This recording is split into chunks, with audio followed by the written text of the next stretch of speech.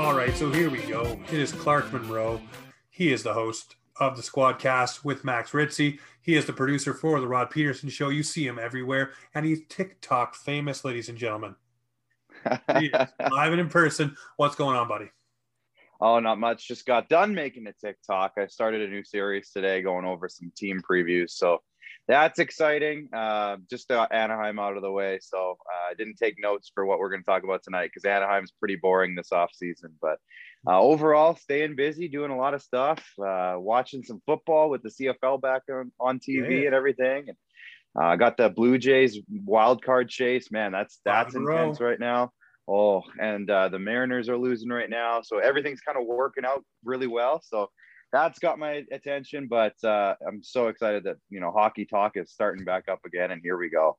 Oh, for sure. Well, one question I want to ask you. Do you think the Blue Jays get in? Well, they've got a real uphill battle going. But me and Max, obviously, like I said, on the Squadcast over here, we've been really paying attention to these last couple of weeks specifically.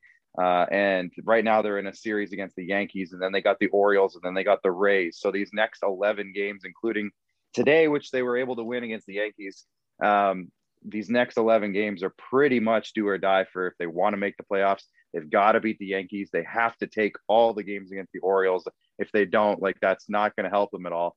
And then the Rays it's going to be a real measuring stick against the Rays. So we'll see. But man, they have made it interesting because they had it early and then they really stumbled, and then now they're coming back real hot. So I hope they can keep it up. It's just made for a fun run. My grandfather said today, and he's a huge Blue Jays fan. So I listen to everything he says. He's seen it all, been through it all, ups, downs, everything in between. And he said the Blue Jays hit their lull, maybe at the right time, because it looks like the Yankees are scuffling right now. So maybe the Blue Jays are getting hot now at the right time, and it may be that heater that gets them in there. Yeah, and they swept the A's, which is kind of the big deal, right? Because the A's were ahead of them, and they're above the A's now. The Mariners are losing tonight against the Astros. I was watching that one. It's on Sportsnet, so I was watching that.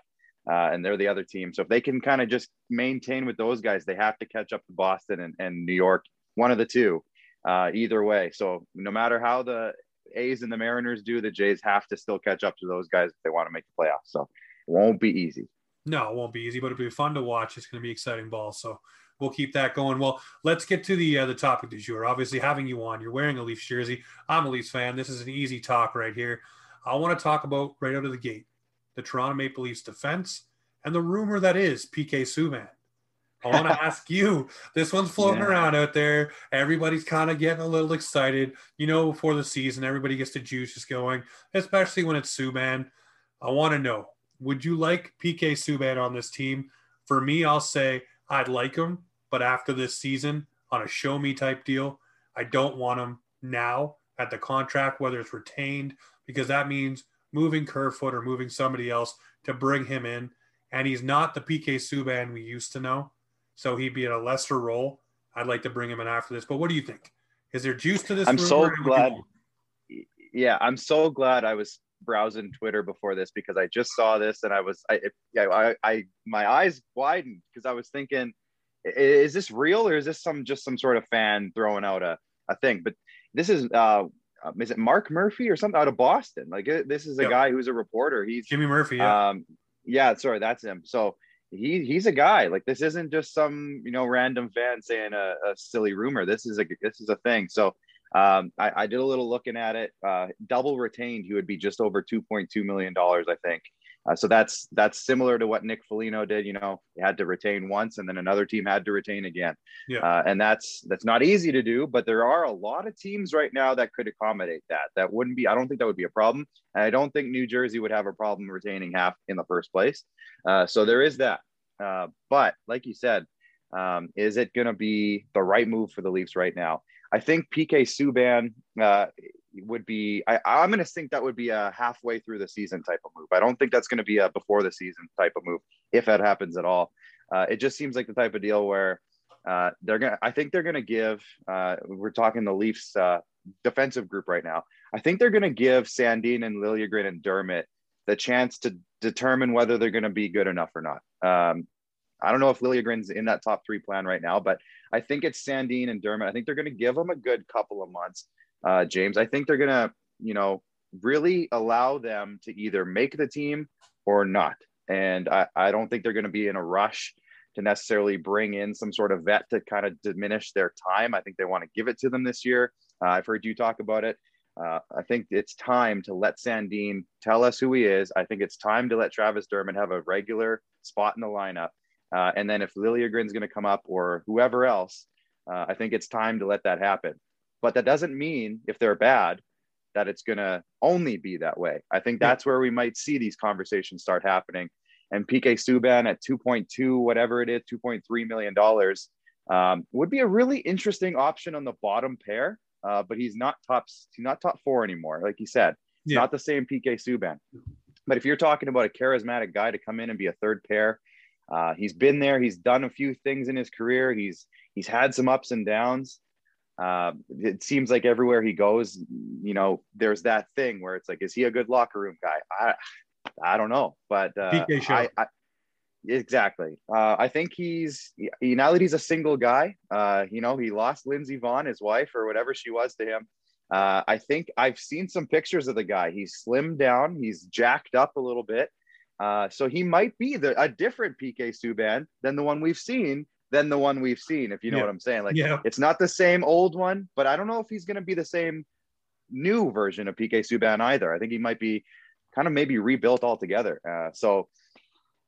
Again, my main answer would be, I don't think we see any moves until maybe 2 months into the season, maybe end of November, early December is when we might see them. But I think they're going to give those guys a chance. PK would be interesting though. He'd make it fun. He'd make it fun. You know what? I'll walk back a little bit of what I said. Maybe at the trade deadline to be a guy that I want to bring in. But I want this group right now. I want this group that was pissed off and dejected to do things and see where they are. Like Sandin, I want to see if we're losing Morgan Riley, which we'll talk about as a separate issue here in a moment. If we're losing Morgan Riley for whatever, if we trade him or if he walks, I want Sandin to be able to run the first power play unit, know what's expected of him, and to be able to take those steps as that pass rusher and be the main guy under D, because that's what people are anointing him to be, and that's what seems to be the organization's path for him as well. So I want him to be stable. Timothy Liljegren, I think that ship has sailed. I think that's done. I like the guy. I was excited when we got him at 17. Everybody passed over him because he had the mono. But this guy here doesn't seem to be able to take that next step and has been, you know, overstepped by other guys in the organization.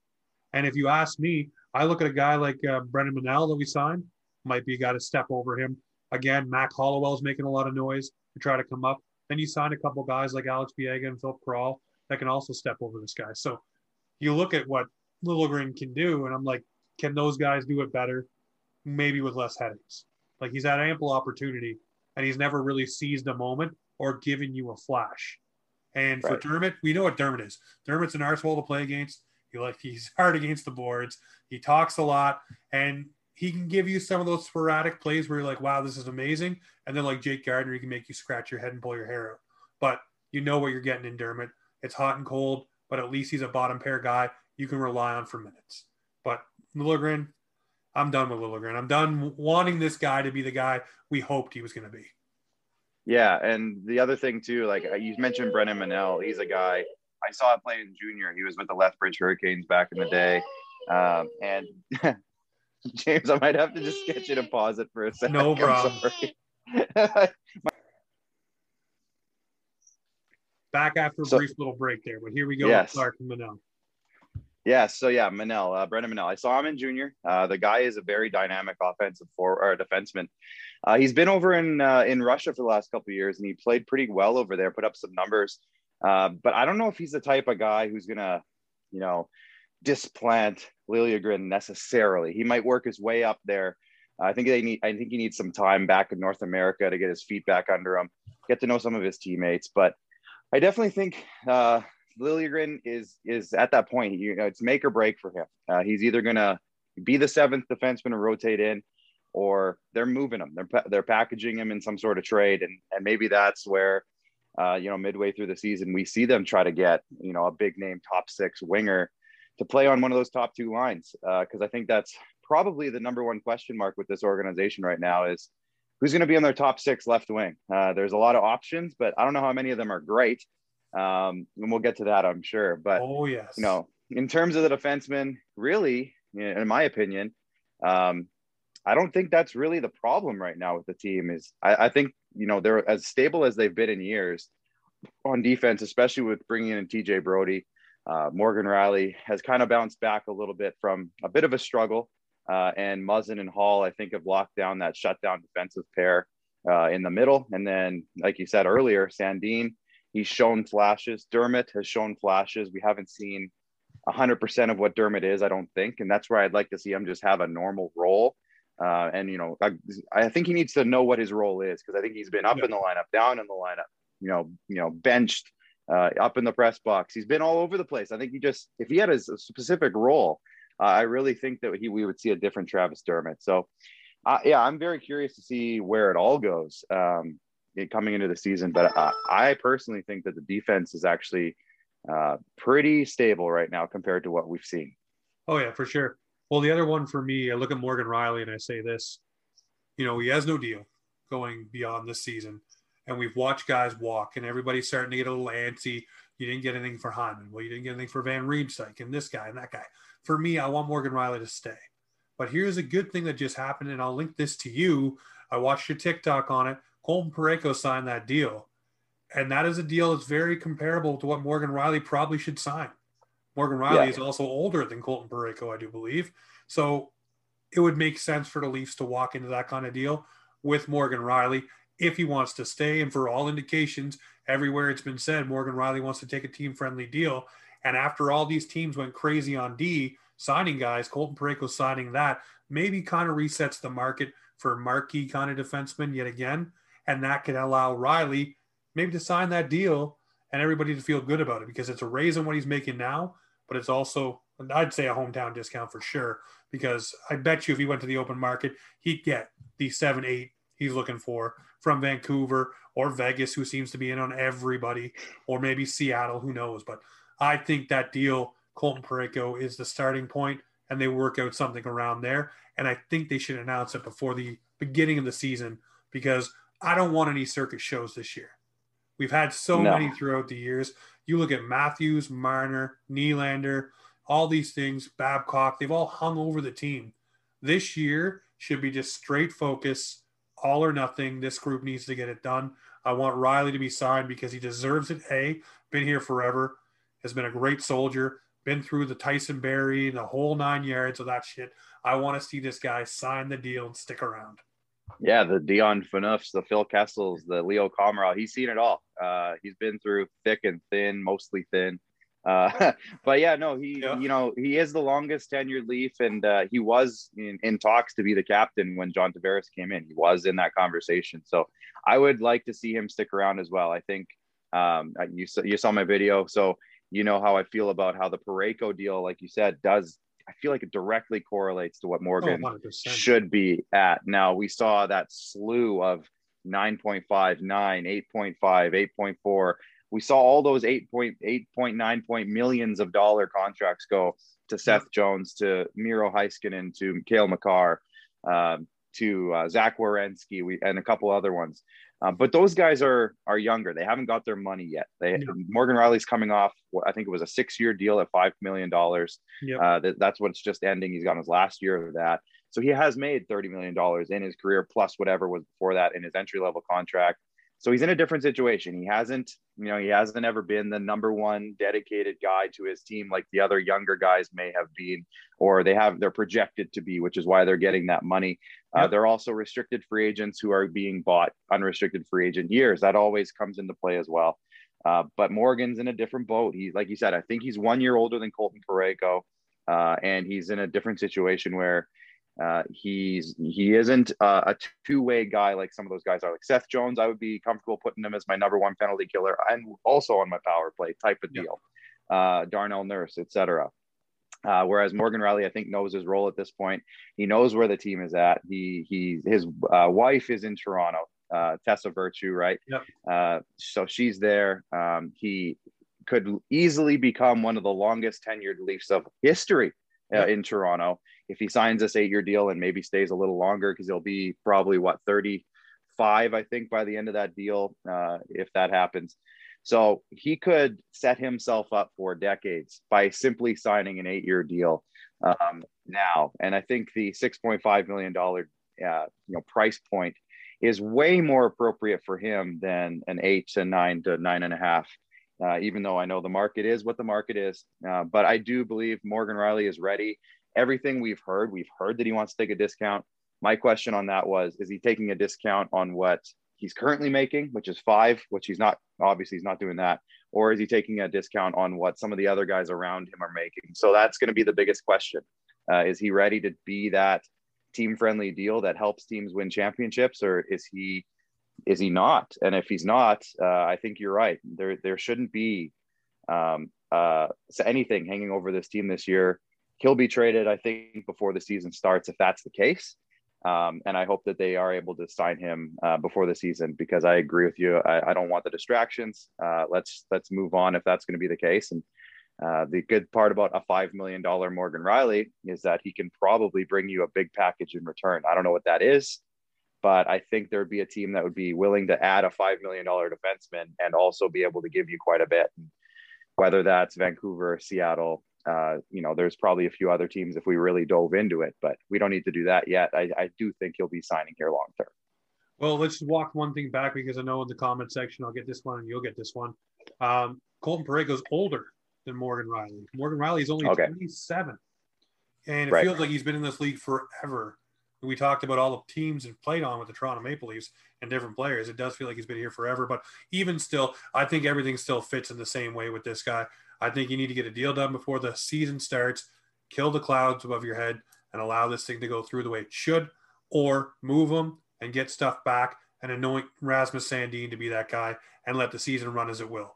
But we will see what happens, whether it's PK, whether it's Rielly sticking around, who knows? Lots of names. Another name that I want to talk about right quick on the defensive side of things before we move on with the Leafs. This goes with the Arizona Coyotes, who seem to be just moving everything that's not nailed down. They now have Chychrun on the block, and the asking price is 2 first-round picks. When does it end in Arizona, and what are they going to do? Are they really loading up for the fact that they think they might get Austin Matthews in a few years? Is that what they're doing? That's what everybody's saying they're trying to do. Are they trying to make sure they get a Shane Wright? Are they trying to make sure they get Connor Bedard? And then you throw in Austin Matthews to play with those awesome 2 players. But who else do they have beyond that, Clark? And it seems like all they're going to have is draft picks. Clayton Keller. That's it. Yeah. And the problem with that is, if you're going to have all the cap space in the world, great. But I don't look at Austin Matthews as a guy who wants to go to a garbage bottom dwelling team. Even if they get Shane Wright and Connor Bedard, that's still an if that happens. If they win both lotteries, there's a lot at stake there. Obviously they're going to give themselves as many chances as possible to win the lotteries. That's what they're clearly doing. But I just don't think Austin Matthews is the type of player who wants to just go make money and do nothing for the rest of his career. I think Austin Matthews is a legacy player who wants to be the guy on the team in the market, in a building organization that's flourishing at the moment. And losing in the first round maybe isn't flourishing, but they have something built pretty solid with Toronto right now that should be sustainable long term if everything continues the way that it is currently. And Arizona, it's fun. They're tearing it down. They're getting all these draft picks. That's great. But in 3 years or whatever it is, when Austin Matthews is a free agent, he's going to have 2 options. He's going to make a ton of money in Arizona and be last place for the rest of his career, or he's going to stay in Toronto and continue building what's already been built. And I just don't see him. The storylines are great, but I don't see him going to Arizona just because it's Arizona. And by the time this happens, they might be in Houston. They might be somewhere else. Anyway. That's just it there too, right?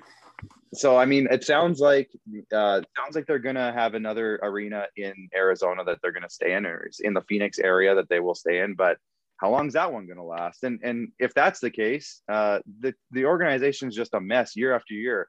Make up a new reason every single year that it's, there's money, there's no money, there's no fans.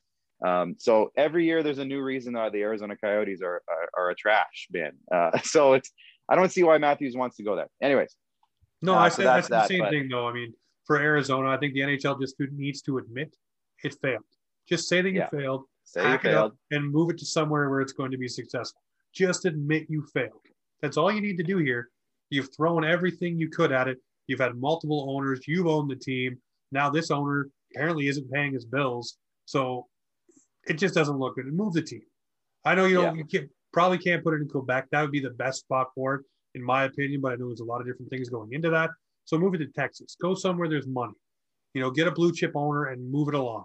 Do it right. But that's in terms, if they are going to be shipping out everything that's not nailed down, like you said, and Jacob Chikrin's available, 2 first-round picks is pretty reasonable for that guy, especially now if we're talking Toronto. I don't know if that's possible unless Riley goes out somewhere and then we bring in Chikrin and that's the replacement. That'd be pretty good. Yeah. But the kid is 20, early 20s, 23, 24 years old. He's just coming into his own. He's a big, powerful type of guy. He's on a decent contract as well. I don't know how long it is, but I think it's only in the mid 4s. So that'd be easily attainable in terms of, a lot of teams, I think could easily bring that in. And I don't know. I think if 2 first-round picks, I think they're honestly selling themselves short a little bit in Arizona, if that's the price. And we'll see. I think, again, it's kind of just seems like it's a dumpster dive for anybody who wants to get their hands on something in Arizona right now. And I'd love the Leafs to take advantage of that in one way or the other. I thought they were at some point. I thought the Christian Dvorak thing might happen. I thought there was a few things that might happen. Connor Garland was rumored. But we'll see. I don't know. Jacob Chikrin, I think he might be the lone piece they keep because they, top pair defensemen don't come around very often, especially when you draft and develop your own. So I think, I would hope as an Arizona fan, if I was an Arizona fan, I would sure hope that they keep him and keep Clayton Keller and make those guys the pillars to what they're gonna do. But they can't just bring in Bedard and Wright and think they're going to be great. Like those guys need somebody else there to help run the show. They, as 18-year-olds, those guys aren't just going to come in and be great all of a sudden. So anyways, I don't know. Arizona's a mess. No, Arizona is a mess. Well, you're right. He's 23 years old. He's got a $4.6 million cap hit. That's a player that you want to, hold on to because I would hope so. Like that don't grow on trees, like you said. But hey, if they want to sell it for 2 firsts, and the Leafs could swing some sort of deal to move out Morgan Riley. I know everybody's going to cringe at that and bring in this young guy. I'd be all over it, but we have to wait and see. If the scenario comes that Morgan Riley's gone, Jacob Chikrin would be my number one want. I would want him. I would be fine with whatever the Leafs paid to go get him. To me, that's the answer. If Morgan Riley's out, Chikrin's in, I'd be happy. Make it happen. But that's a lot of ifs. Well, let's move to the other part of the defensive part of this thing, and that's the goaltenders. I want to ask you about the combo that's going to be Jack Campbell and Petr Mrazek. I have a TikTok launching tomorrow about Petr Mrazek, and the reason why I did that one is, for me, I'm breaking down these signings, and I think we saw something here when Curtis McElhinney was here, and he played with Freddie Anderson. McElhinney understood one thing. He's the backup. And he's not going to be the starter, and that mentality went through, and he was mentally sharp when called upon. That needs to be the same thing that goes into these 2 goaltenders here. They need to understand it's a 1A, 1B. You need to have that mental sharpness to know that you're not going in every night. Don't get pissed off. Don't get dejected. Don't get all pouty and down on yourself because you're not playing. Just be ready for when you're called upon. And I think Petr Mrazek knows that. Jack Campbell knows that. And I think that's why this could be a successful 1A, 1B. You look at Rask and Halak in Boston. I look at those kind of combos and I say that's where it needs to be. Both guys need to be on the same page. And I think the Leafs did a great job of finding a goaltender that understands this is what we're doing. This is our guy here. This is our guy there. Neither of you are the starter. Whoever's the hot hand will roll probably for a bit, but we always will go back and it'll be, I think for Campbell, it'll be 50, maybe 50-32 or 50-33 or something like that. In those numbers, it'll be broken down that way where Mrazek doesn't start as much, but if the guy's hot, you roll the hot. But what I like about this is they got a guy who understands what he's coming into. Totally. So you mentioned it, Mrazek, and this is probably going to be in your video. I can't wait to watch it. But with Mrazek, his whole career, he's been a tandem goalie. In Detroit, it was right when Detroit was kind of on the downturn. And he came in and he was with I can't remember Howard. who it was at the time, but Jimmy Howard was probably the guy. So, I mean, Jimmy Howard at the time was the guy, and Mrazek came in, stole some games from him. And for a couple of years, those two went back and forth. And like you said, it was about a 50-50 split, but it was probably more about 55-45 in terms of percentages. And he's done that his whole career. He went to Carolina, did the same thing. So I think if you're bringing him in, they're both the exact same age. If you're bringing him in, who better than the polite, nice Jack Campbell, who just wants to be here and be with the boys. Yep. And he's great as well. He had a great season last year. I'm not going to say he's elite, but he had an elite season last year with the numbers that he put up. So that can't be ignored. Yeah. His numbers were fantastic. So, the two of them together, I think they finally found the balance that they could never have with Freddie Andersen, because Freddie wanted 65 games a year. Like, that was what he wanted. And even if he was hurt, he even admitted in one of the interviews that he did after the season just recently, I should have sat out some games. I should have. I played too many, and it didn't allow myself to heal. And that was part of my problem. So, hey, Freddie, thanks for realizing that now. Like, I wish you would have realized that 2 years ago, before the Columbus series, because that would have been nice. But it is what it is now. But I think they're at a point now where we're going to see them maybe through the first 50 games, 25 and 25 each. And then by that point, they'll be able to realize maybe who's slightly better or way better, who knows. And I think that those two goalies will push each other enough and be hard on each other enough, but also supportive to really have a good tandem. And I think tandems are a real good way to go, because come playoff time, you go with who's hot, and you always know that the other guy is reliable enough to be there when you need him. And that hasn't been the case. That hasn't been the case for a long time in Toronto. And again, Freddie Andersen goes down. What was our thoughts the last few years? Michael Hutchinson, great. What are we going to do? Garrett Sparks, great. They had no backups. And when they did, like you said, McElhinney, he was on the back end of his career. He still chugged along for a couple of years after we let him go. But, he played with my brother back in the day, fun fact, in Notre Dame and here in Saskatchewan. Him and my brother were a tandem.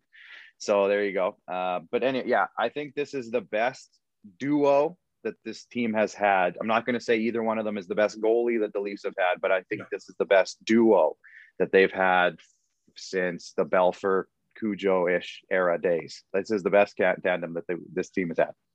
I want to ask this question now. Hopefully they perform.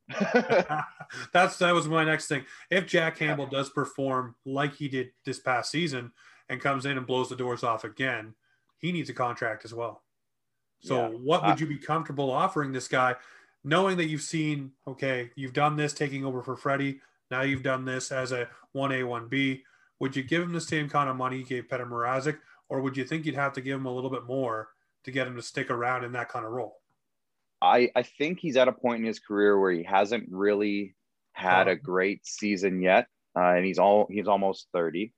So I'm going to say that I think he would be more than happy to take a Chris Driedger type of deal, where it's $3.5 million for 3 years, somewhere in that range. I don't even know if he would necessarily have to go up to Mrazek's number of 3.8, just because Mrazek, truthfully, has had a better career so far than Jack Campbell. So he's earned that 3.8. I think anywhere between 3 and 3.5 on a 3-year deal. And then you got a 3-year, 4-year tandem where you know what you have for a few seasons. I can only hope that happens. That would be great. 2 goalies, you probably get them under $7 million total. And you don't have that in many teams across the league where you have 2 goalies for that price. So I think the team would be happy with that. Of course, I think Jack Campbell's at a point in his career where I think he would be happy with that also. And that's where, Morgan Rielly's deal is all that more important, that he comes in at a nice number so that they can afford to do that. Because, luckily, for the next couple of years, most of their forward core, most of their defensive core is locked up.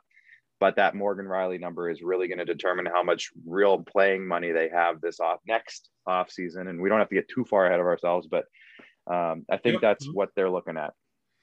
Well, let's swing to the forwards, obviously, and then we'll look at the ones that were brought in. For you, I look at Ondrej Kase, and, we talked about this over TikTok a little bit. I look at him as a player that you have to base the injury problem off of. Concussions, hasn't been healthy. Did well in Anaheim that one season, scoring 20 goals. That's what the Leafs are hoping they're getting, but it just makes me nervous, especially with this team that is not exactly built to be physical. There's nobody really to protect him. I know we went out and got a couple guys, which we'll talk about. But for me, Andre Kasha will start there. I see him probably being protected and sheltered on a third line. Third or fourth line. Yeah. I think he's the type of guy who throughout his career, he's been a speedy winger who can do a little bit of everything, not quite everything. But at $1.25 million, he's a guy who can be swapped in and out of the lineup. They could hypothetically send him down to the minors. I don't think he'd clear waivers, but he's the type of guy who could be same deal as Pierre Engvall. And I think that's partially why they have so many forwards under contract right now, is because they want to be able to rotate guys in and out if possible. And I know they probably can't keep all the forwards they currently have. But maybe he gets maybe in the first 40 or 50 games, he comes in and out 10 or 15 times. Maybe he's not an everyday player, and they can maybe have a little flexibility with him to keep him as healthy as possible. And then by the second half of the season, who knows, maybe he's ready to go and he becomes an everyday player, and he proves that he's that type of guy who can be, a second half stud for them, and almost like a deadline pickup. And they can use him every day. That'd be great. But at the same time, it's a cheap enough deal where I'm not too worried if he gets hurt. He can go on LTIR, and they can play around with some flexibility. So I think it's a great gamble because it's at 1.25. If he's a 10 to 20 goal player, that's fantastic value. Oh, for sure. No, like I said, the only thing that makes me a little bit nervous is the injury prospect there of him. But I mean, if he can get in there with Spezza and maybe make some magic happen, where Spezza kind of seems to be walking back the clock. Yeah, well, we'll talk about Brooksy in a minute. A little bit of a Marley strip coming up here too. But hey, another guy, a lot of people are picking this guy to be a sleeper, especially in drafts and things like that for fantasy hockey, which, hey, by the way, you're joining our league this year, so you're going to have a little fun on that side of things. The email was sent out tonight. But Michael Bunting, this guy here, some people I've seen comments say, hey, this guy's kind of like a Darcy Tucker, might have a little bit of snarl to his game, may go to the net, scored 10 goals, 20 games. I think he will get a look in the top 6. I think they're looking for a Hyman-esque type guy to play with Marner and Matthews. For me, I want I want Matthews and Marner to finally have to earn digging that puck out. I want them to do that part of the game. Maybe that might just move their needle a little bit more, especially in the playoffs where that type of play is prominent. Maybe if you make them go do those things and not have a guy on their line that is going to go do it for them, maybe that just changes their pace a bit. And Michael Bunting might be that guy, because he's not exactly a guy that'll go dig it out all the time. He will go do it, but if you want to drive play a little bit more, I think Marner and Matthews kind of have to get in there. And I know it's not Marner's game, but hey, if you're going to go invisible in the playoffs, you need to add elements to your game. So I think that adding Michael Bunting on that line might be the answer right there. A guy that can go to the net and can do things, but is not Zach Hyman and will not do it all the time. Yeah, former Sault Ste. Marie Greyhound. So that's notable. But he had 74 points in 57 games in his last year of junior hockey, 37 goals. He's 5'11", 200. So he's not huge, but he's thick. Like, he's built 200 pounds of 5'11". Oh, yeah, it's not bad. To sneeze at. And the thing that we all have to think about with Michael Bunting, for me anyways, he's played 26 total games in the NHL. So he's had a run in the AHL. He's had some good numbers. He's almost a point per game in the AHL. Actually, I think he is maybe a point per game. So like he's done well down there. And I think if anything, it looks like the time is right for him to now step in and start making the impact. And I want him to be a top line. I want him to be the top line guy. If that's the case, the rest of the lineup is stronger because of the depth, and they're able to, move certain other guys into better spots that fit better roles. So if he's the first line left winger, great. I mean, it's not going to be the sexiest pick right now, again, because he's only played 26 games, but he's shown that he can do it in other places. And I'm very curious about him. He's the most curious player on this entire roster for me, at least going into the season right now. I don't know what he is. And if he's at all Zach Hyman, that's amazing. That's huge. 900,000 for 2 seasons. So if he's great this year, we got him again next year for super cheap. If he's not great, maybe he's a bottom six winger. That's totally fine too. Yep. So Serviceable. to me, I honestly think Michael Bunting is my question mark of the season right now. Is he going to be that guy, or is he going to just be another bottom six forward, which is fine as well. But Definitely. I like what he's got. I like what I hear about him. And the fact that he had 10 goals last year out of nowhere, I like that. On an Arizona team too. On an Arizona team in 21 games. That's half a goal a game. Great. Let's have that. Let's see what happens. Yeah. Yeah. Well, I mean, hey, and get play with guys like Marner or Matthews or JT and Willie. Let's see what happens there. Another guy that I want to ask you about here. We signed David Kampf, that I've seen a lot of people. And I made a video about this already. So many people groaning about this guy. Why did we sign him? Why is it for 2 years? Why is it for the cap hit it is? For me, this is a center that you guys need, that the Leafs need desperately. We needed a defensive-minded third or fourth line guy that can win you faceoffs when the game is on the line or when you're on the penalty kill. His faceoff numbers, believe it or not, were not that great on the penalty kill, especially in his own zone. So everybody's hyped up about that, but he's a good penalty killer. A lot of Chicago people that I talked to said that this guy here is going to bring a little bit defensive stability and can be counted on in those moments. Will he score for you? Well, the verdict is no, he won't. But if he's playing with guys that can put up points, maybe he will. Depends on who he's with. He could be a product of his environment and maybe kick off for a few more goals than he got last year. But this guy is a defensive specialist that I think the Leafs needed. They went and signed him. And I think for Dubas, this is the Philip Deneau answer, where Philip Deneau shut down our star players. And he said, hey, we need someone who can do that on our roster. And this is that guy here. What are your thoughts on David Kampf and what he brings? And did you groan when they signed him? At first, I didn't see what he was signed for. The money and term, I didn't see that. So I said, oh, okay, sure. That was my initial reaction. Yeah, okay. Then I saw 2 years. I said, okay, that's okay. And obviously, they believe in him because they wouldn't give him more than a year if they didn't believe in him. And 1.5. And then I thought, okay, 1.5 is an interesting number because that means they think he's more than a fourth line player. He's not quite a top six. So it seems like it's third line money. And third line center, a guy that not a ton of people have heard of, and he's extremely defensive. I think ideally he ends up being the fourth line center. That would be perfect. And I've been harping on it. I think I've said it on this specific show. I think I've said it on other shows. They haven't had a defensive center since Jay McClement. And that's my boy. Jay McClement's my boy. But they haven't had a centerman to be on the penalty kill and shut teams down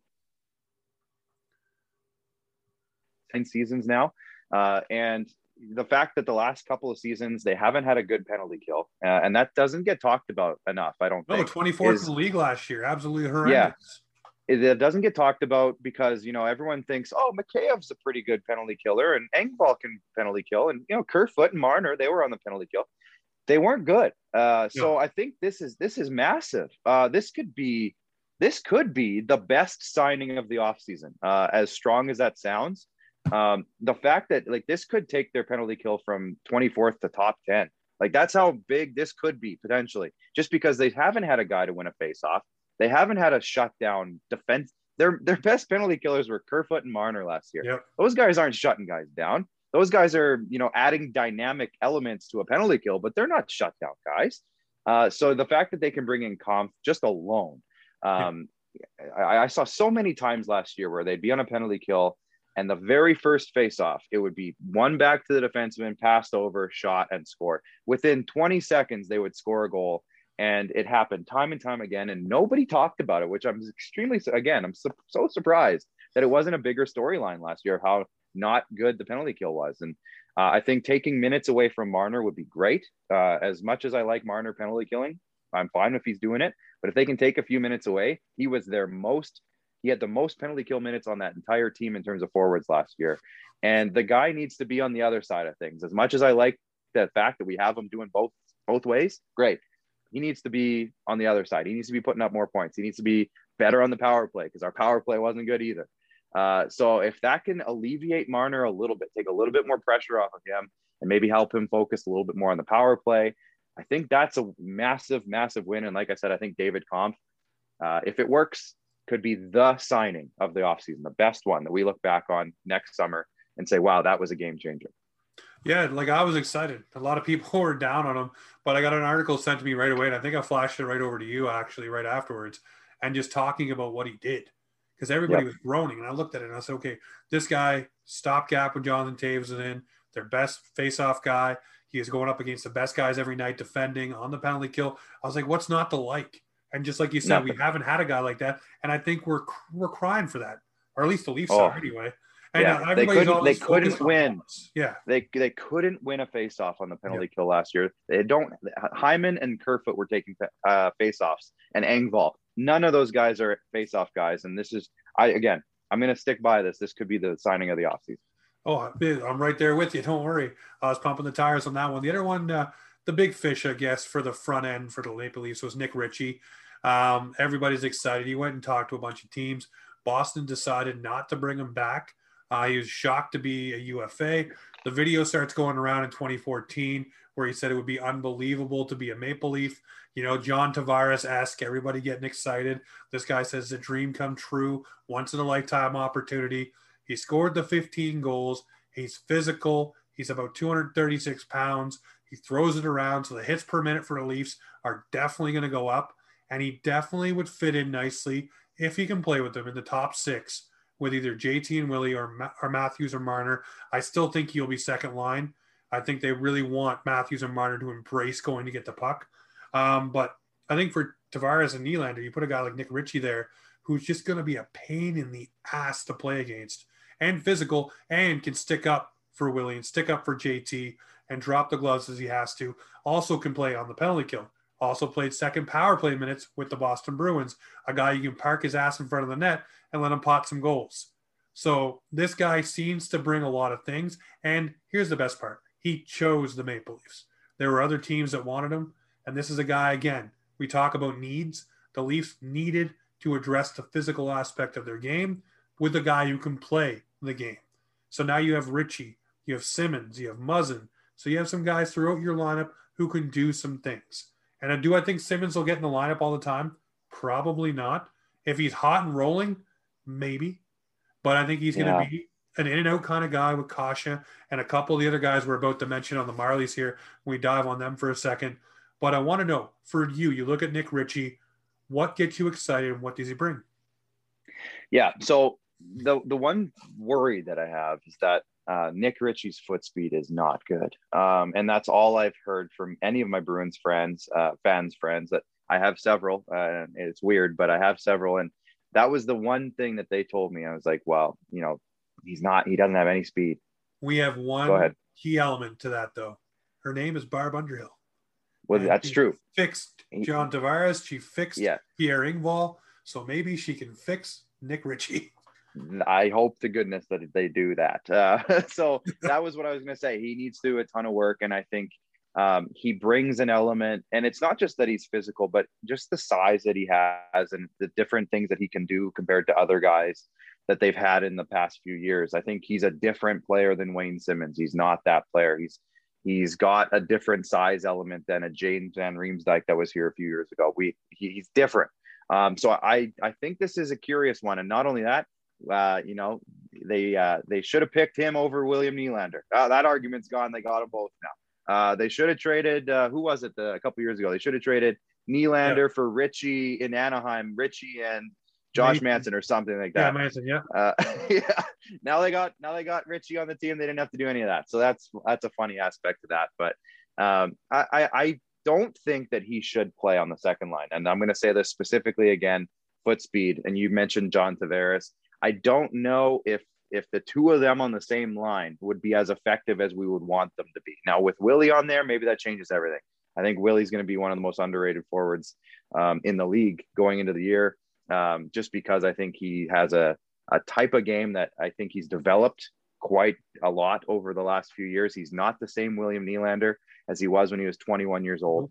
And I don't think people know that yet. I don't think so. So maybe that's the case. Maybe he does work well with Willie. But I think that Nick Ritchie would be a good guy to have on either Austin Matthews and Mitch Marner's line to give that net front presence with those two guys and let them dangle around and do their thing. Or on the third line. And like you said earlier with Kampf, and maybe it's Ritchie, Kampf, and whoever else is on that line, because there's numbers of options. But I think those two types of line combinations might be something that they'd look at.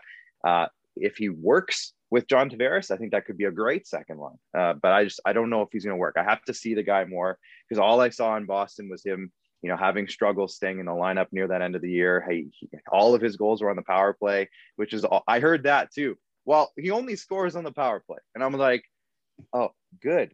Like, we could use that. That's a good thing. Yeah, we could use that. So does he end up getting on the first power play unit and just, like you said, parking in front of the net and doing his thing there? That could be where we see a lot of value out of Nick Ritchie on the power play. And I think he brings a nice element, and I'm glad we have him. The money, it's going to have to depend on, is he going to make himself worth that amount of money? Yep. But again, I don't think it's the amount of money that's going to kill you.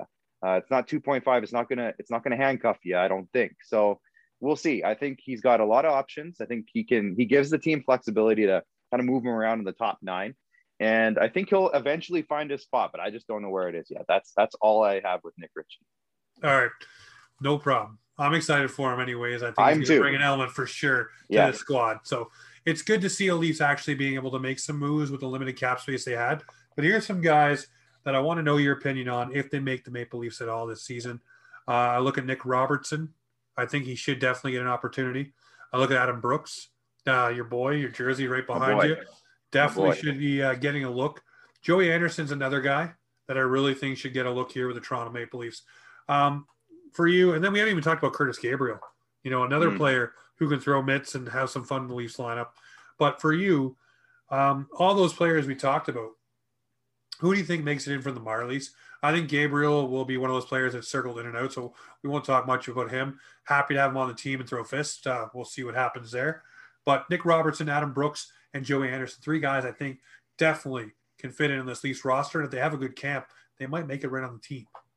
Well, all 3 of those guys would make a killer first line for the Marlies. So let's just say that in advance. But Adam Brooks, I mean, I love the kid to death. I would definitely want to see that kid on the roster right now. And the 2 names that we haven't talked about really at all is Ilya Mikheyev and Pierre Engvall. And those 2 guys combined make $3 million, the 2 of them. And I just think that all the names you just named would be just as good as those 2 guys at half the price. Brooks is making $725, Gabriel's $750. Obviously $750 is a league minimum, but Brooks has his deal from a couple years ago, so he's still at $725. Wayne Simmons, you mentioned earlier, is another name where I would be just fine with him going in and out of the lineup over an Engvall or even a Mikheyev. Mikheyev's tough, and I know this isn't even about Mikheyev, but he's tough. I just don't know what he is. We saw him come in and be that speed element, and he scored some goals in his first year. Then he had the wrist injury, and he just hasn't been the same player. No, he hasn't been physical, even though he's got size. I don't think he's overly good defensively, even though he's got the speed to do a bunch of stuff. He was on. Oh, this is the argument. Well, he was a penalty killer. Yeah, again, he wasn't good. I don't think so. Penalty kill wasn't good, guys. So let's drop that. Just because he was out there doesn't mean he's a good penalty killer. But so the 2 of them, if there's a scenario that we see, and maybe this is a wait and see scenario, I don't think we have to rush. The first day lineup is not going to be lineup in game 20. That's one thing I think Leaf fans are going to have to come to accept. So maybe we see Mikheyev and Engvall in the lineup day 1. I think by November, December, that could be a package where we see both those guys out of town, just to be a little bit more efficient with the money. And maybe there's a trade deal. Maybe Dermott comes out of town. Together, the 3 of them, Dermott, Mikheyev, and Engvall are through $4.5 million, the 3 of them. So Chychrun money. That's exactly Chychrun money. So, and other guys. So I was saying Dvorak earlier was my guy, the 3 of them, and then combination. But I like Joey Anderson. I like Adam Brooks. I like Nick Robertson. Some other guys on the roster too, like again, Gabriel and Simmons. And I want to see those guys in the lineup way more than I want to see Mikheyev and Engvall in the lineup. So I think that day 1, those guys are probably American Hockey Leaguers. But by game 20, 25, 30, that's, I think, where we're going to see a shift. And I think we could see some of those guys come in the lineup. No, I'll look forward to it. And look, for me, I want Nick Robertson in this lineup because I definitely think he's a top 6 player for this squad. And he will be. He will he'll be. add that element, and I think he'd fit nicely with John Tavares and Willie Nylander. But we got to wait and see. And who knows what happens in camp, injuries and so forth and so forth. There's so Nick much. Robertson is a guy who could be the number one left winger coming out of camp. He could be the number two left winger. I want to see it. There's too many other guys here right now for me to say, yeah, that he's won a spot. I want to see it. I want to see it camp. Camp's going to be extremely interesting because there's going to be probably 5 or 6 forwards legitimately, because they have like 22 NHL forwards right now. Yep. They probably are going to be 5 or 6 forwards that don't make this team, and everyone's going to be questioning it. But it's just a numbers game right now. Josh Hosang. No, there's another one. Who knows? So, I want to ask you about Josh Hosang. Obviously, the book has been written a little bit on this guy, and maybe unfairly, seemingly, from the New York Islanders and Lou Lamoriello, and all the jokes have been made about him being late and this, that, and the other stuff. And, some of the things he's done is not exactly team friendly. And, there's a lot of things, but the Maple Leafs seem to have a thing with being able to rehabilitate certain players. They did it with Alex Galchenyuk. The medical staff stuff, you look at Tyler Ennis, you look at Jason Spezza, they didn't have to rehabilitate the person, but they did the player. Maybe they can get something out of Josh Hosang that no one else has. And maybe they found the secret sauce in allowing a guy to come in, take part in camp. I know Galchenyuk didn't, but they did it right with him. They put in the AHL, no expectations, do your thing, work hard, have a good attitude. We'll see where it goes. And I think the same thing is going to happen with Josh Hosang. Come in, do camp, do your part, earn a contract, whether it's AHL or NHL, do your part down there, and we'll see where it goes. And if he does well, you talk about deadline acquisition. If he's skilled enough, this guy could be a deadline acquisition that comes in and plays on your bottom 6 that can give you some minutes.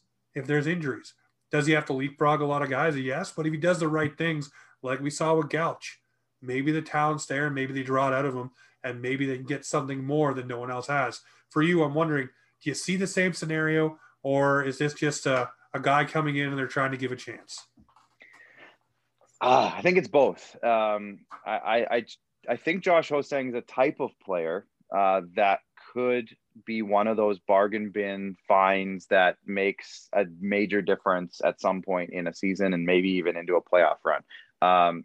He just hasn't been able to find it yet in his career, and I don't think a whole lot of people quite know why. I think there's been some character issues, of course. We've heard the stories, like you said. He's got the book on him, like you said. I would love to see a scenario where Josh Hosang does earn a contract, but starts in the American Hockey League. And I think he would have to clear waivers, but I think at this point in his career with what he's done, I think he would clear waivers. And the bonus of that is that the Marlies are in Toronto. So he doesn't have to go to some small town America, some small town in Connecticut, or wherever it is, to play on an American team that's not connected to the national team directly. Yep. The Marlies are right down the street. So he could live in the same house. He could hang out with the Leafs all the time still. He could become a part of the culture of the team, but go down to the Marlies and kind of just really establish that he can follow the system. Yeah. He can do it. And go, maybe he's at a point per game by Christmas, and then maybe we see him come up and earn his role wherever it is in the top 12. That's what I want to see from Josh Hosang. I don't think we're going to see him come in to camp and dazzle everyone and earn a contract and play in the top lineup right away. I think we're going to see if he makes the team. I want to see him earn it. I want to see him go through the Marlies and cut his jib a little bit, and get into the culture and prove that he's ready to be a Maple Leaf and not just come in and get a spot. I don't think he's earned that in his career. So that's what I want to see from Hosang, and I hope it works out, because again, I think that could be a cheap find that nobody else would give a chance, and he earned it. I want to see him earn it. That's the biggest thing with him. No, I agree with you 100%. Well, we've talked in length about the Leafs, so let's do some fun things around the league. I want to ask you about some notable RFAs that are happening right now, and we'll talk about the Kotkaniemi one first. Obviously, we know where he is now. He's with the Carolina Hurricanes. Everything's set up. It was smug. I don't care what anyone says. I don't care what Liddell says or Dundon says. It was all done with a certain tone as we're getting you back for what you did to us earlier, which a lot of people thought the Montreal Canadiens did Liddell a favor in signing that deal. He made it easy. Here you go. Aho's done. Now Kotkaniemi's over there. Montreal Canadiens go get Dvorak. I don't care. You see my video on TikTok. I still, even with Dvorak, guys, don't think their center depth is that crazy in Montreal. I don't have them in the playoffs, but thank you to everybody who cranked that video because it's freaking wicked. Best one I've ever had. But I'll look at it like this, and I say Kotkaniemi signing that deal. Obviously, you're not going to sign a deal like that and not think you're worth it. But at the same time, if you're a player, you'd be stupid not to sign that deal and get the money because Montreal is only signing you to like $2.5 to $3 million. So he took the money and ran, and I'm sure there's like Elliot Friedman said, a deal in the drawer, for the further extension that can be signed on January 1. And they talked about the parameters of that, which was completely within the rights of being able to do what they wanted to do there with Kotkaniemi. So they went and they did it. But like I said, I don't care what anybody says. It was done smugly. It was done as a you. This is what we're doing. Have fun with it. And they blew it up. They did everything they needed to do to make it the most fun thing of the summer after doing a pretty jerk move and signing Tony DeAngelo. Yeah, yeah. I've heard a lot of things that, the Hurricanes have had one of the worst off seasons, and this has completely put that out of my mind. I think this is hilarious. I love it. Every detail of it is just, like you said, 100% driven to do one thing, and that was to piss off Marc Bergevin. And I think they achieved that. Is he a $6 million player? No, he's not. But like you said, there's a lot that goes into RFAs that I'm going to say 90%, and even myself included, didn't know about how this works because it just never happens and we never get to talk about it. So one thing that's really notable is that they can sign him to an extension in January. January 1, they can sign him to an extension. If the Canadians match this, they couldn't sign him to an extension until the summer. They have to wait, and they have to sign him to at least $6 million, whereas the Hurricanes don't. I don't know why that is, but that's the rule. So that's trade him either. If Montreal matched, and that's the other thing. They can't trade him. He's a Canadian from game 1 to 82, and they can't do anything about it. So I think Carolina made a nice move here because they forced the hand of Montreal. They knew they wouldn't be able to match it and all the other stuff that goes along with it. And they have something in there. And I think Kotkaniemi now is not a centerman. I think he's going to be a left winger, or maybe they put him on as off wing, but I don't think he's a $6 million third line or fourth line center. I think he's going to be on the top line with Aho and maybe Teravainen or with Svechnikov, and they have Vinny Trocheck there too, remember?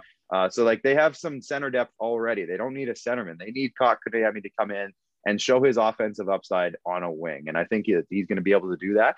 And then, maybe you sign him to the number that I heard was give him the Kadri deal, 6 years, $4.5 million. Yep.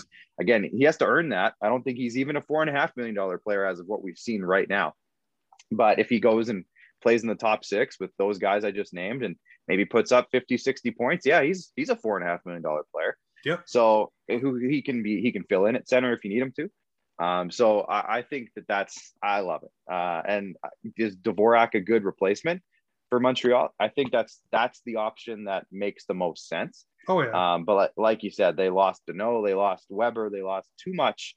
I don't think Montreal is in a position this year that they're going to be ready to go. But Dvorak for 4 years at 4.4, I like it. No, yeah, you definitely take that all the way. And like I said, their center depth isn't what it was, but again, Dvorak can come and do some things. Suzuki's definitely blossoming as a player as well.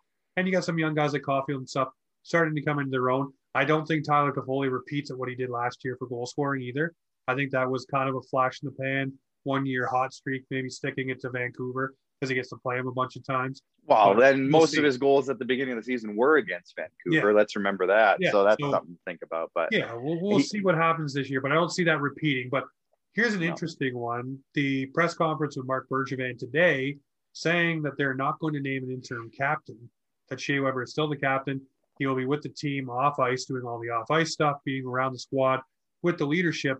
That leads me to believe if the Montreal Canadiens do squeak into a playoff spot, I think we see Shea Weber in the playoffs.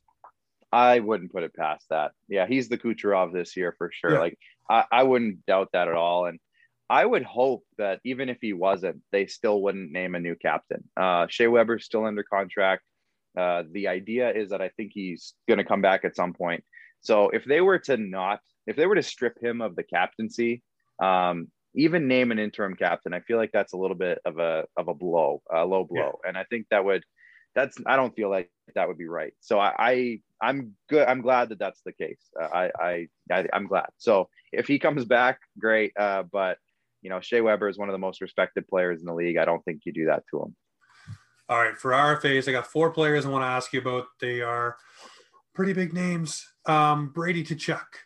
Seems the Ottawa Senators, for whatever reason, they got Drake Batherson's done, but the news coming out of Ottawa right now, at least the rumblings are, they haven't made Brady Tkachuk an offer that is within the ballpark of what he's willing to accept.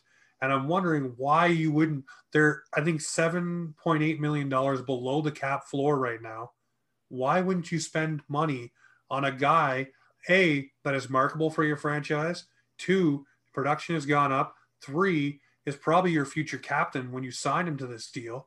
I don't understand what the Ottawa Senators are doing in bungling this situation that seems to be an easy layup for them. Yeah, I think they have plenty of cap room, so that's not the issue. Like you said, they're a few $1 million under the floor, so Yep. like they that's not the issue. I don't know why Ottawa always seems to happen to Ottawa with, especially in the last 7 years. Yep. The guys that deserve the money, they dangle around and don't give to. But then you see them, the Carlson thing, for example, they didn't want to pay him. Mike Hoffman back in the day, they didn't want to pay him. Certain guys, they just, for whatever reason, don't want to pay guys.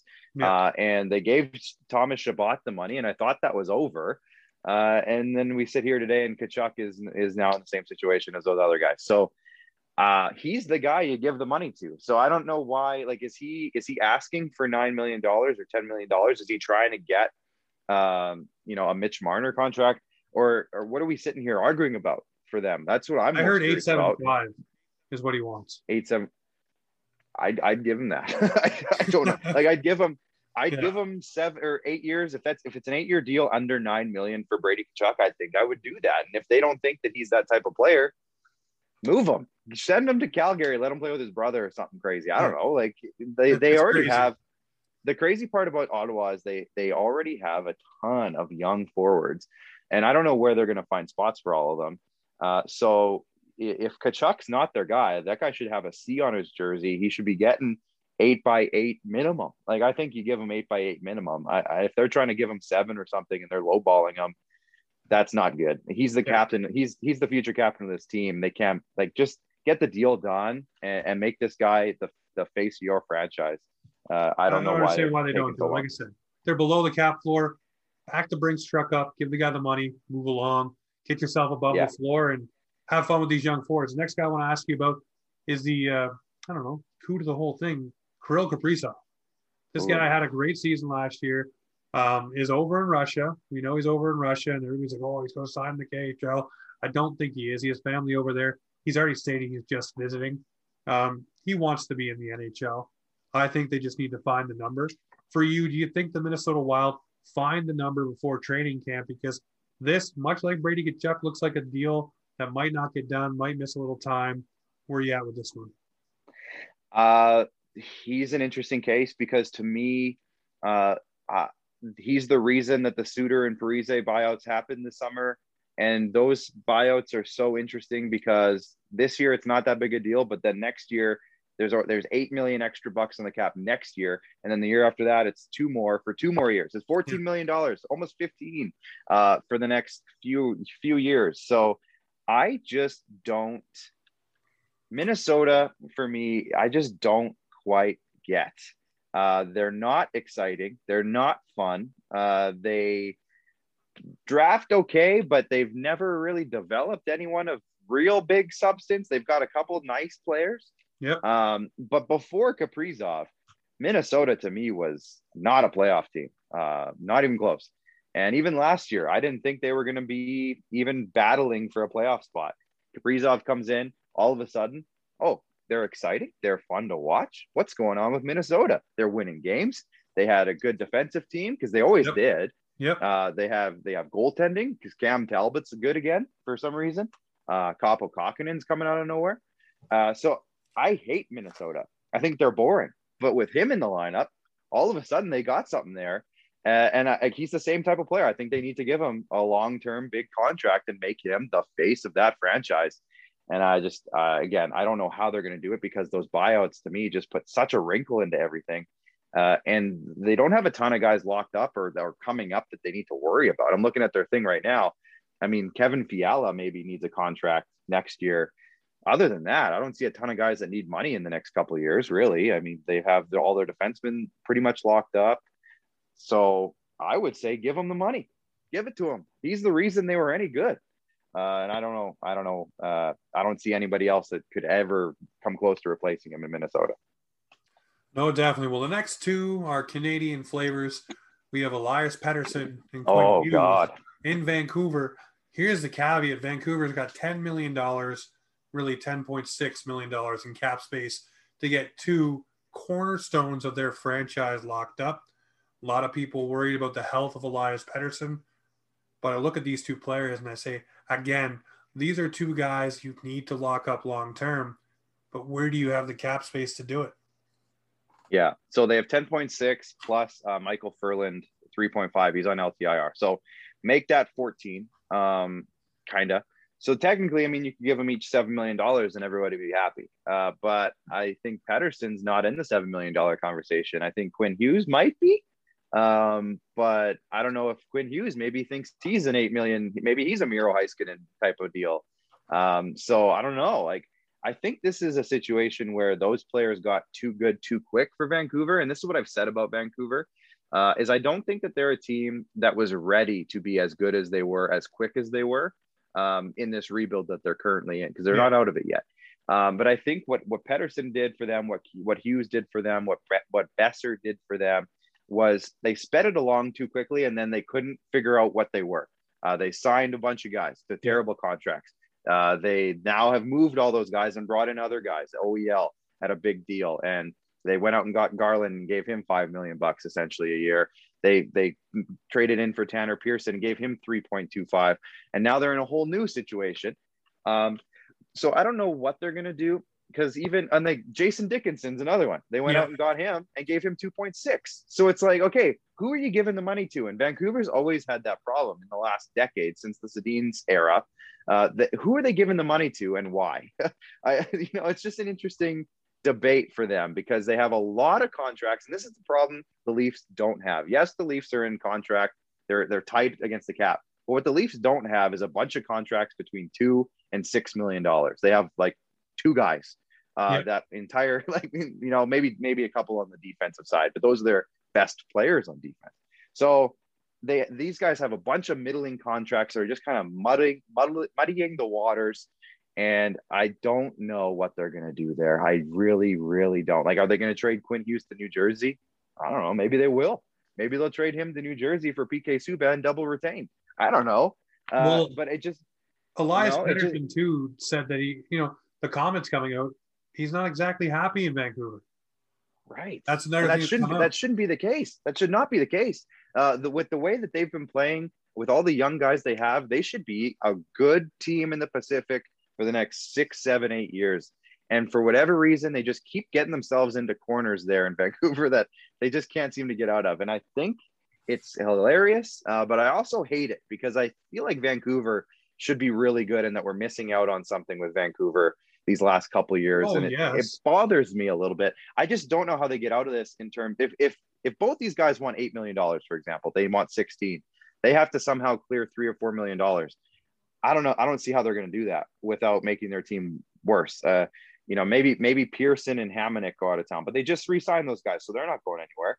Tucker Pullman, $2.5 million. Pullman, they just signed for 4 years.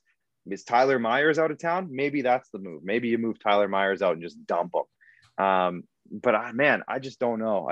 Vancouver's so weird, because I feel like they have all the tools, but they can never get them in the right spot at the right time.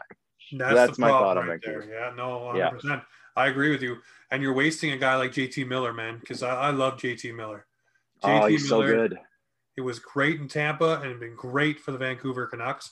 But I just want to see them get it right. And it's like everybody always says, Jim Benning is great for drafting, but needs to put the phone down on UFA day and just walk away. Yeah.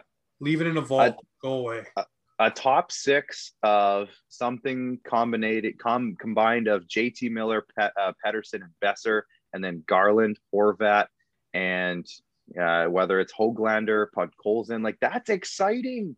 Why is Vancouver in a bad spot right now? Like it shouldn't be the case. It's bothering me. It makes you so sad because there's a team that could do so much, and Vancouver fans are passionate as all hell. Oh, Their owner is passionate as all hell. Unfortunately, their GM seems to bungle it. But before I let you go tonight, Clark, I want to ask you for one storyline that every fan should watch this season, that we should get excited about, get behind, one that you think is kind of flying under the radar, that could be a real fun one to watch, other than Seattle.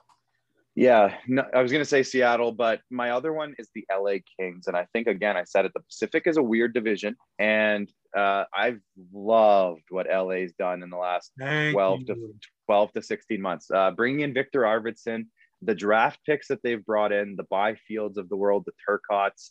I want to say they have 6 forwards on their roster currently that are 22 or younger. And they also have a bunch of forwards that they've drafted the last couple of years that I would say are really good prospects. I think, and not only that, they have Drew Doughty still, they have Kopitar still, and Peterson has overtaken Jonathan Quick as the starting goalie there. So I like everything that LA's got going on, and I think they're going to be the team to watch. If they're a dark horse, I would say by halfway through the year, we might find out that they're not really a dark horse anymore. They could be a horse.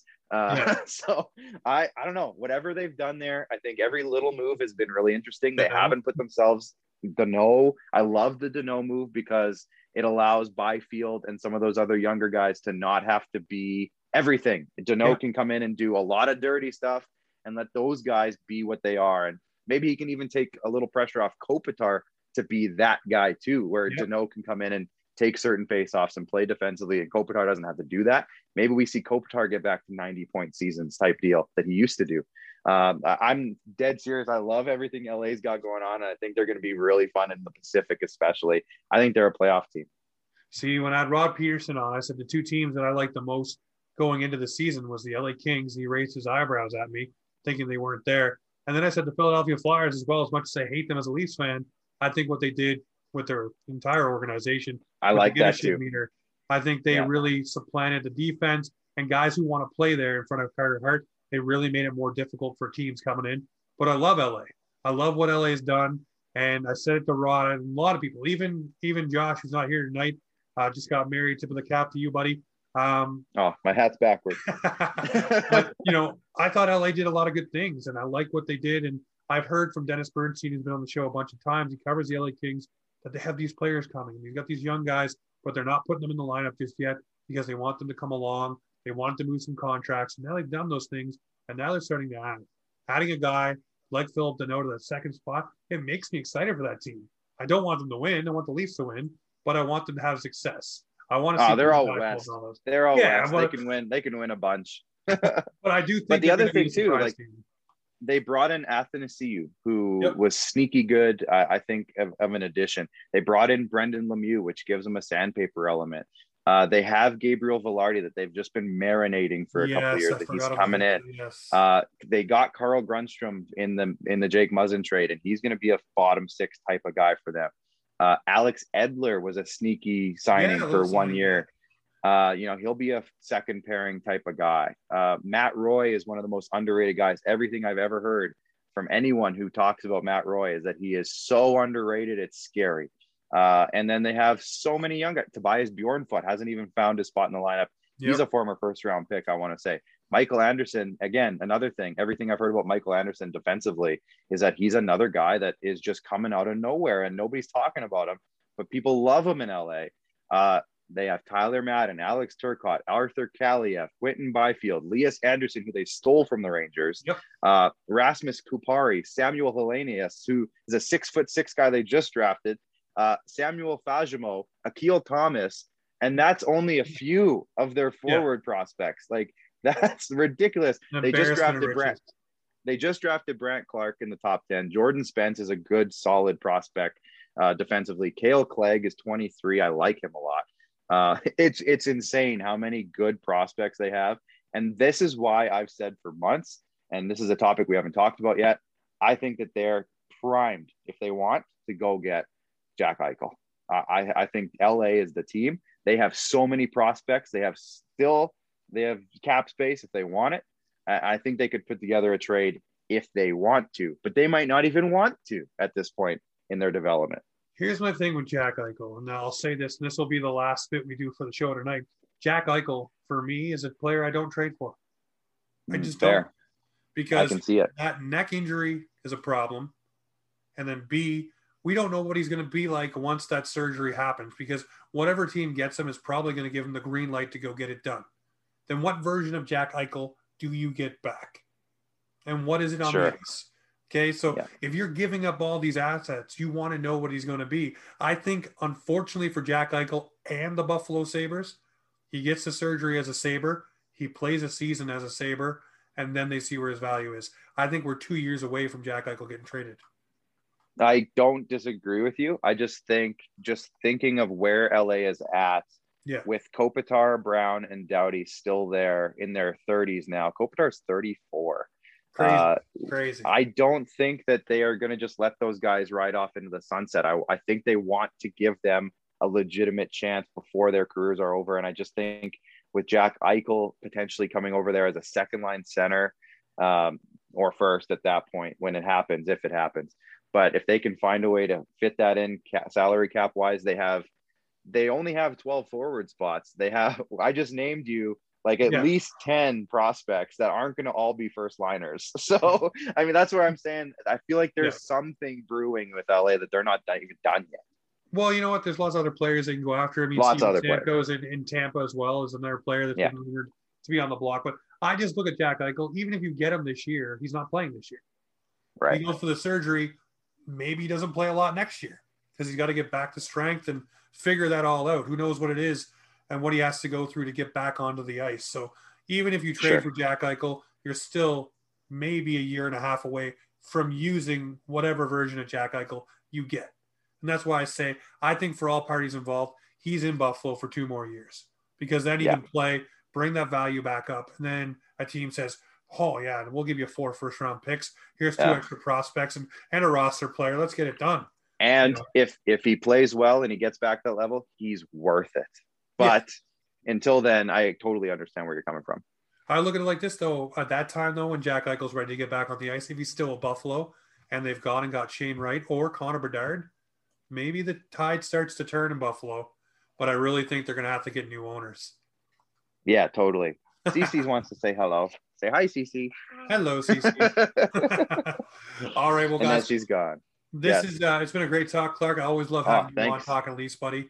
Love your content. Make sure you check out Clark Munroe on all platforms, whether it's Twitter, whether it's TikTok. Make sure you check out the Squadcast. Check out the Rod Peterson Show as well. Tuesday nights for the Squadcast. Make sure you tune in. 7 p.m. Mountain Time, is it? That's correct. Yeah, 9 p.m. Eastern Time every Tuesday night. Yeah. There you go. Make sure you check it out. This is Offside Hockey Talk, where hockey comes to talk.